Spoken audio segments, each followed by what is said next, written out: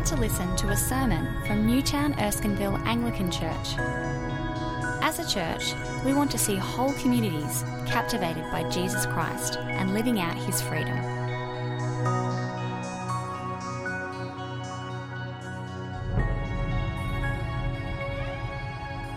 And the Ancient of Days took his seat. His clothing was as white as snow. The hair of his head was white like wool. His throne was flaming with fire, and its wheels were all ablaze. A river of fire was flowing, coming out from before him. Thousands upon thousands attended him. 10,000 times 10,000 stood before him. The court was seated, and the books were opened.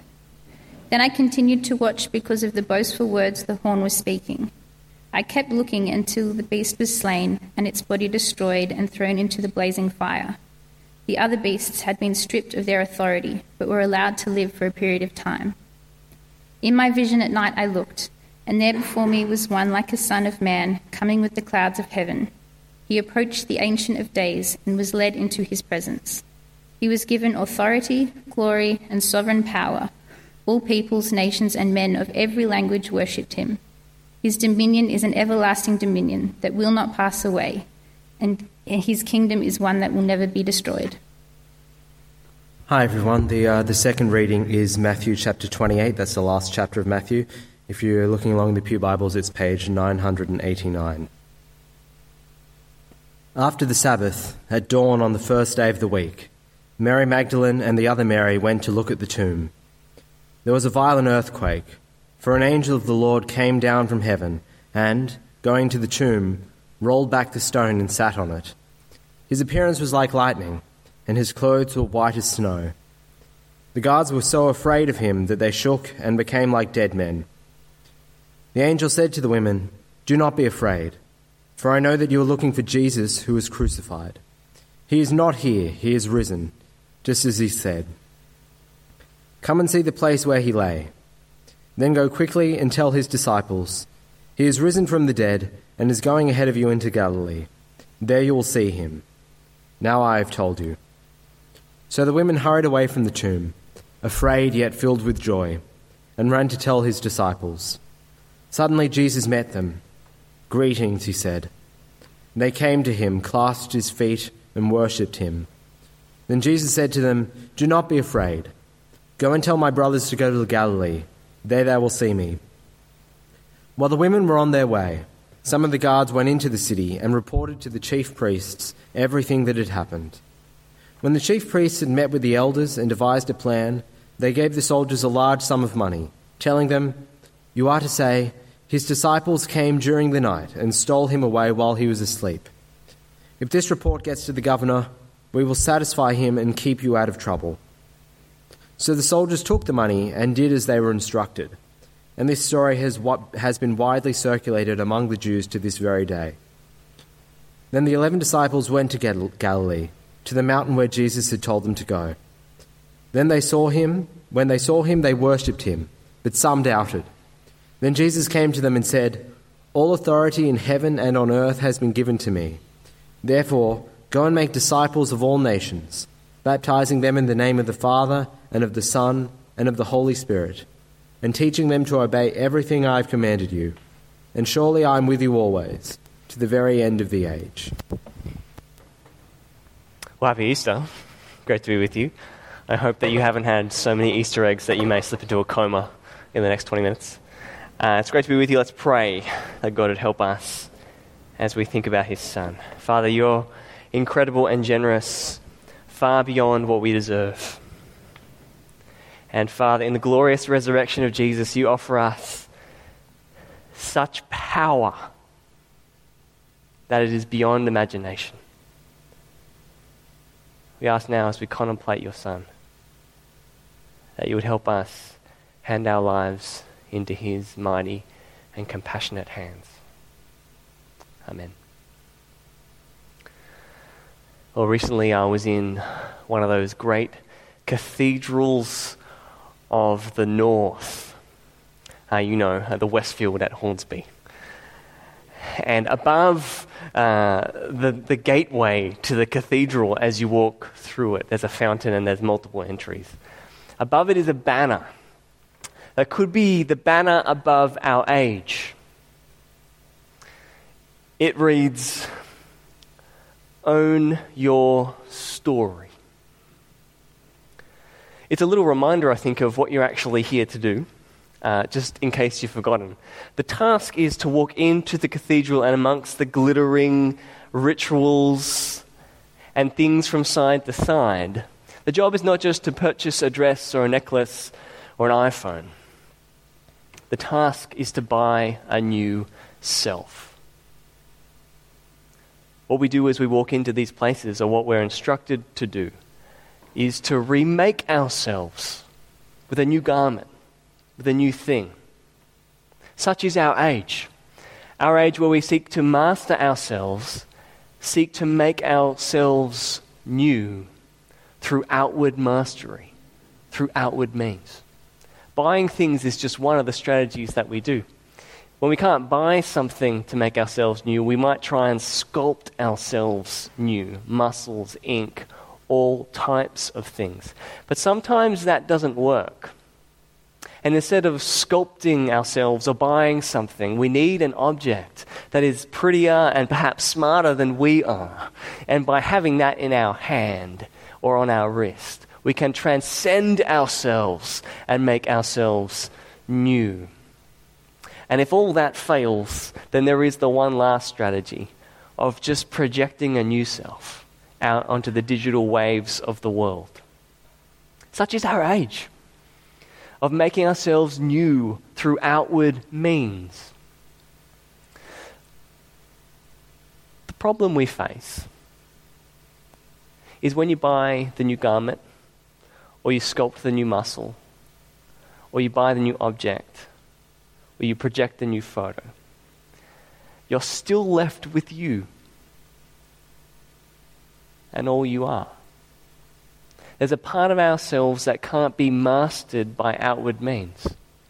The human self, it just doesn't work. This was beautifully illustrated for me by the artist Brett Whiteley, resident of Surrey Hills when he lived.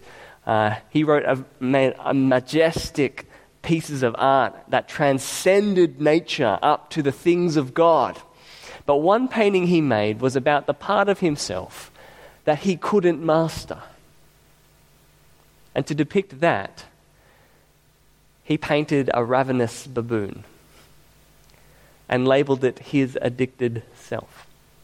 That part of him that could not be mastered by outward means. That part of him that in his strength and genius and artistry, he could not make new.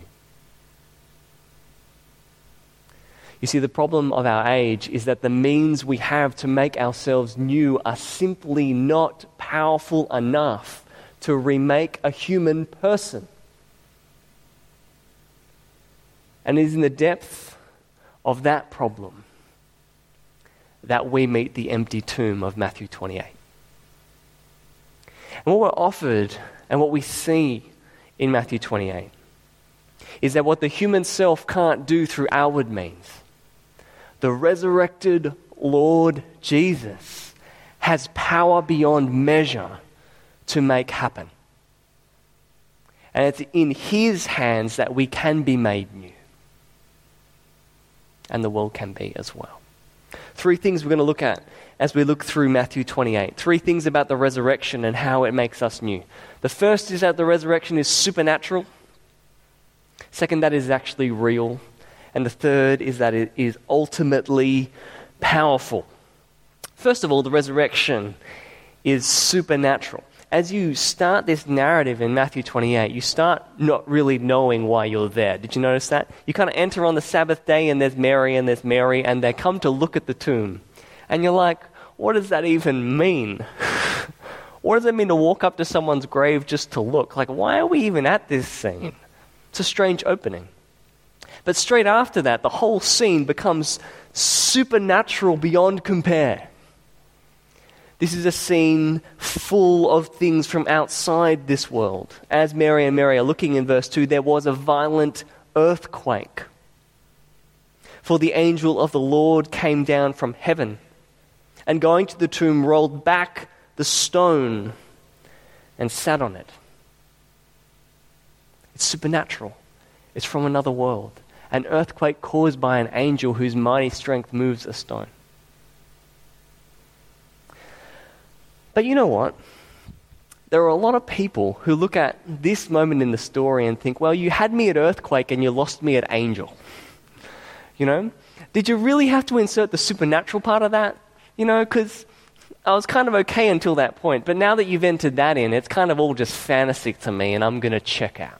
Such is our culture and our age. The supernatural is something that we balk at. It's worth thinking about that for a moment. Often that stems from our trust in the scientific method, which is a fantastic thing. I have a science degree. I did experiments on kindergarten kids for a psychology experiment, which is less creepy than it sounds. It was about counting, okay? But the scientific method is based on the premise that you can actually study the things that are and work out the causes that are part of that and understand things and make sense of them. What we do with the scientific method is we kind of, in our age, expand it. And what we say is, well, it's not just that we study the things that are, it's that the only things that exist are the things that we can touch and feel and taste. What is all that there is the way of saying that. And what it is the scientific method expanded. Now, what I want to say as we think about this story is simply that I don't think we necessarily have to make that leap between science and an expansive view. The expansive view is a thing called naturalism, that there is nothing apart from the physical order, and certainly nothing supernatural. But here's a reason from David Bentley Hart, maybe why we don't need to make the jump. The very notion of nature as a closed system, entirely sufficient to itself, is plainly one that cannot be verified from within the system of nature.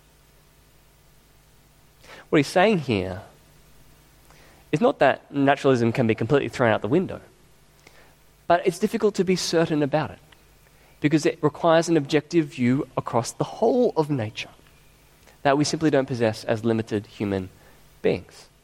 So the leap from science to naturalism maybe isn't something that we need to take. And this narrative here isn't really kicking back at science really at all, but it is kicking back at naturalism. Because it is fundamentally a supernatural encounter. But why does it have to be? Why does it have to be supernatural? And the reason we have that is what you saw as you walked in. Across these gravestones in this season in Sydney, they're slowly being covered by white. It's magnificent, don't you think? What it's about is the fact that really in death, we are all the same. Our names, written on tombstones even, our relationship, our occupation, our significance, ultimately are all forgotten. We're all the same in death, despite the salary or the significance we may have had in life. The cold, clammy fingers of death are on every human arm. And they may first take your mind, or someone you love, or your salary, or a relationship, but ultimately they will take everything. It's because of that reality that we need the Easter story to be supernatural. Because within our closed order of things, there is no means of overcoming that blanket of death that nullifies the whole of life. And if Easter can't do anything supernatural, then it can't give us anything at all. We need something from outside to come in. And that's exactly what happens here. In verse 3, we get described the angel to us. His appearance was like lightning, and his clothes were white as snow. The guards were so afraid of him that they shook and became like dead men. It's a picture of a divine army invading earth. The guards fall as if slain before one heavenly warrior. This is a divine invasion from another world. And that is why Easter is significant. But it's not just the angel that makes this a significant encounter. It's what he heralds. He says, do not be afraid to the Mary and Mary. I know that you are looking for Jesus. Finally, we know what we're looking for. Who was crucified, but he's not here. He has risen. The supernatural event is the release of a man from the cold grip of death. That an outside force, which is the only force in the Jewish world that can raise the dead, in fact, the only God is the only one who can, has raised a man back to life. And there is nothing but supernatural divine power that can accomplish that. And without that, Easter means nothing. And if we're able to, on this Easter, move past the naturalism that presses in from our culture, we may, like Mary and Mary, become terrified or stand in awe of the fact that something happened on this day that was not from us, but it was from him. It was supernatural. So we need the resurrection to be supernatural. But we also need it to be real. We need to have touched flesh like ours, in a world like ours, in a place like ours. And that's the other thing we see in this narrative. As you read this account, there's a problem that ancient readers would have had with the text. And it's not the angels. If you were an ancient writer, the thing you would delete wouldn't be the angels. Angels were fine. That's fine. They believed in the supernatural. The problem with the text is not too many angels. It's too many women. That might sound very strange to you, and I'm not saying that, but an ancient audience would have said that. There are women all through this text. In fact, they are the most significant part of this text. They are the ones the angel appears to.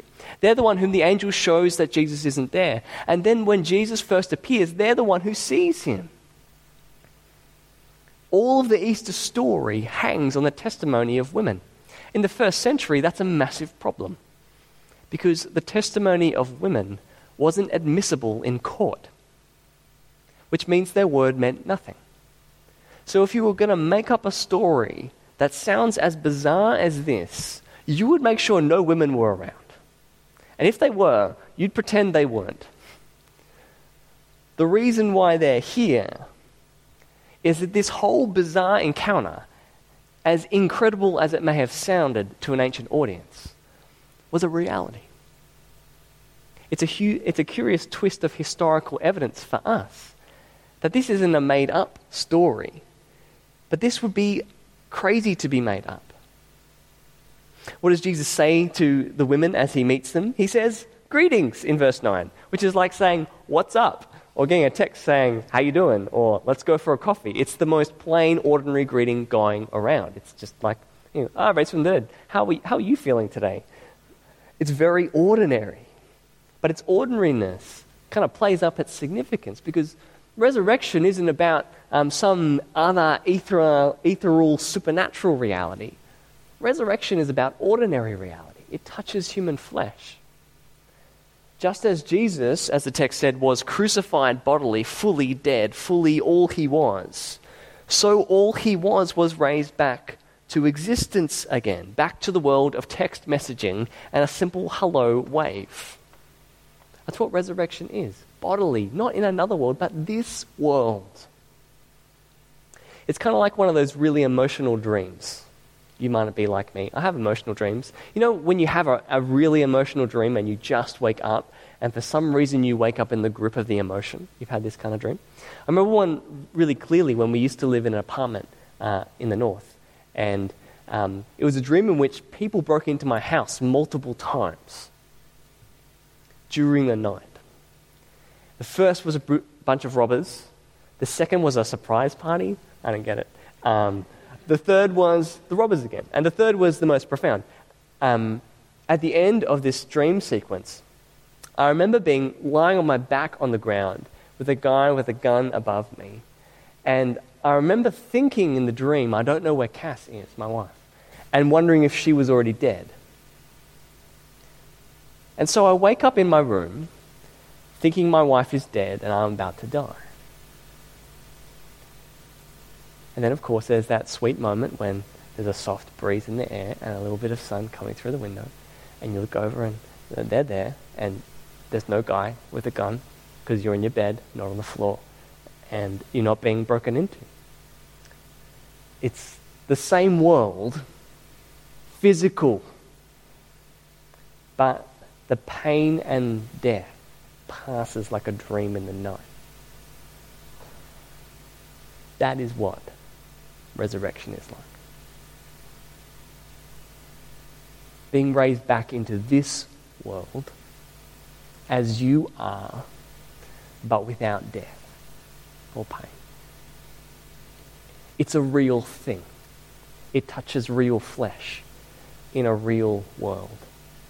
And what we see in a few women and their inadmissible testimony is that this has in fact touched our world.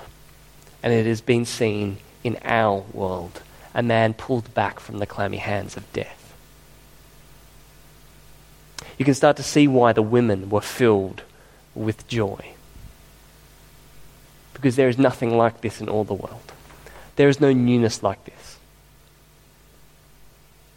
So the resurrection has to be supernatural and it has to be real.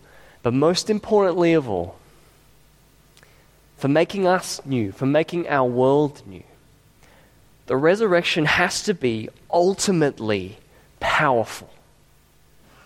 More powerful than any other means or things in this world. And that's what you see as you get right to the end of this passage.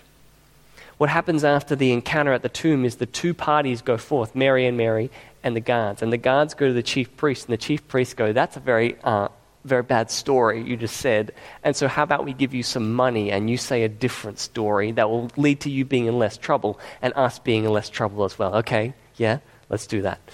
And they send out the guards with a false message about the disciples and the way they stole the body of Jesus. And then the women with the men meet Jesus and they hear a different story, a different interpretation of the same events at a mountain, and then he sends them out to teach that interpretation. You know, this interpretation we see with the guards isn't really new, it's old. The idea that something else happened to the body of Jesus that morning. Maybe they all hallucinated. Maybe they just forgot which tomb they were going to, or maybe the disciples took the body. You know, these things have existed since this day and they still exist in our day, the alternate explanation. But what you have to grapple with here is how this actually gets going after this moment without a resurrected Jesus.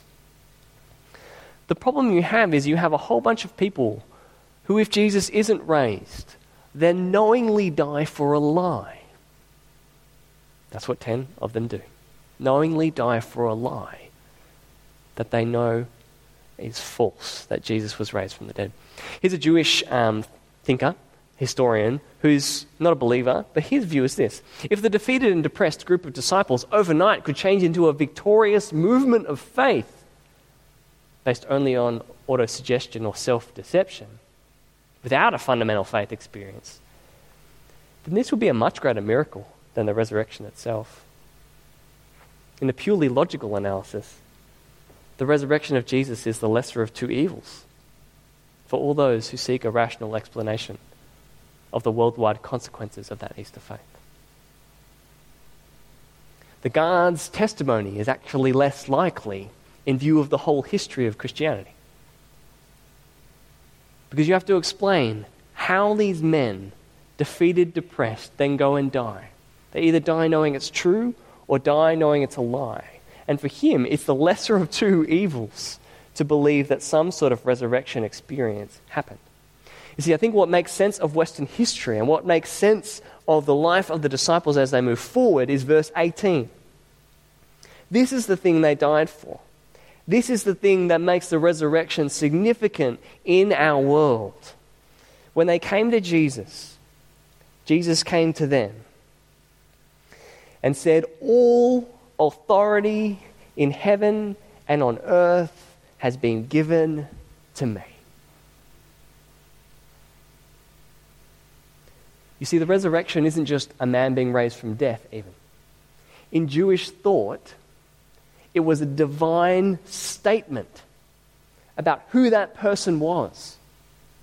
Resurrection was that moment that we read of in Daniel 7, where someone approaches God and they leave with the keys to everything. Being raised from the dead was about power and authority. It was politically charged. That's why the Jewish teachers made up an alternative story, because it is huge for a man to be raised from the dead.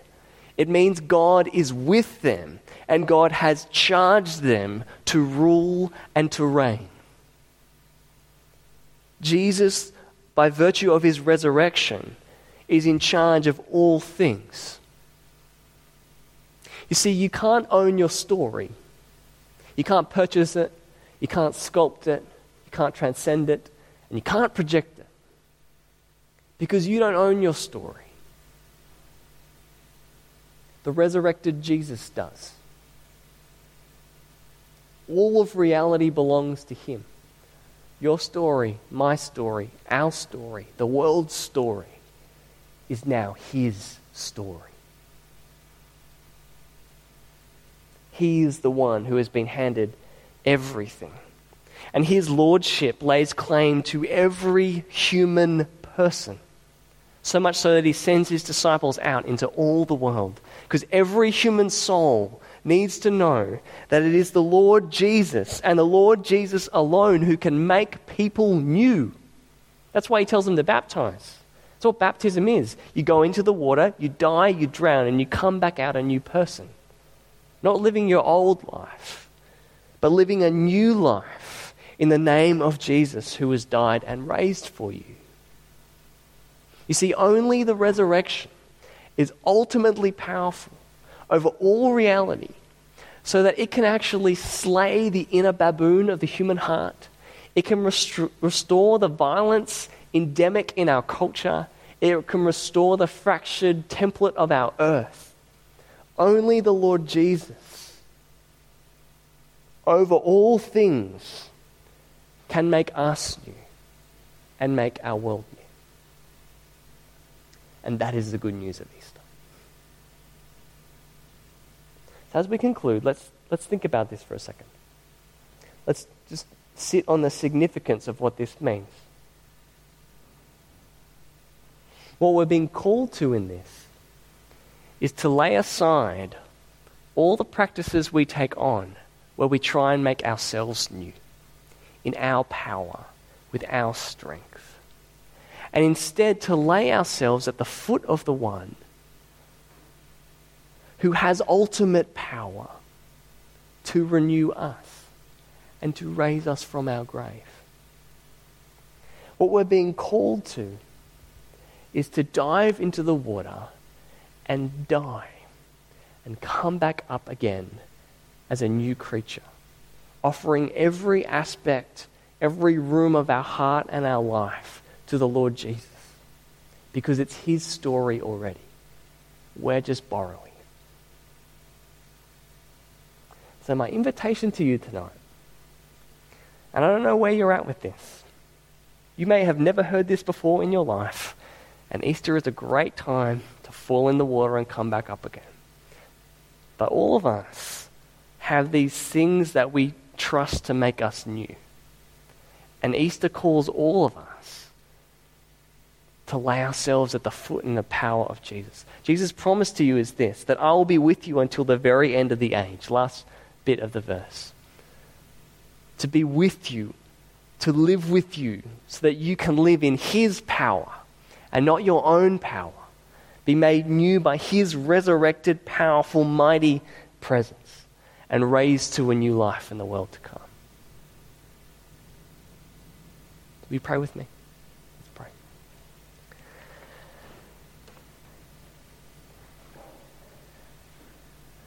Father, we so clearly know the things that we trust to make us new. And tonight we come to the foot of your Son, and like Mary in the garden and the disciples on that mountain, we bow down and we worship, because we have no power like your power. There is nothing in us that can raise us from death. There is nothing in us that can actually make us new. And so we want to go down in the water and come back up again. And we offer all the parts, scattered as they may be, of ourself to your lordship, to your purposes, for your name. For Jesus' sake. Amen.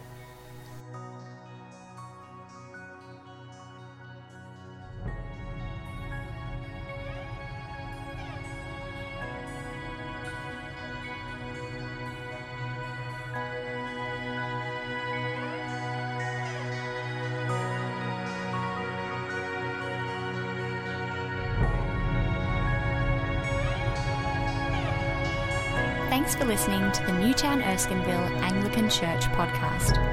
For more audio content and information about our church, please visit neac.com.au.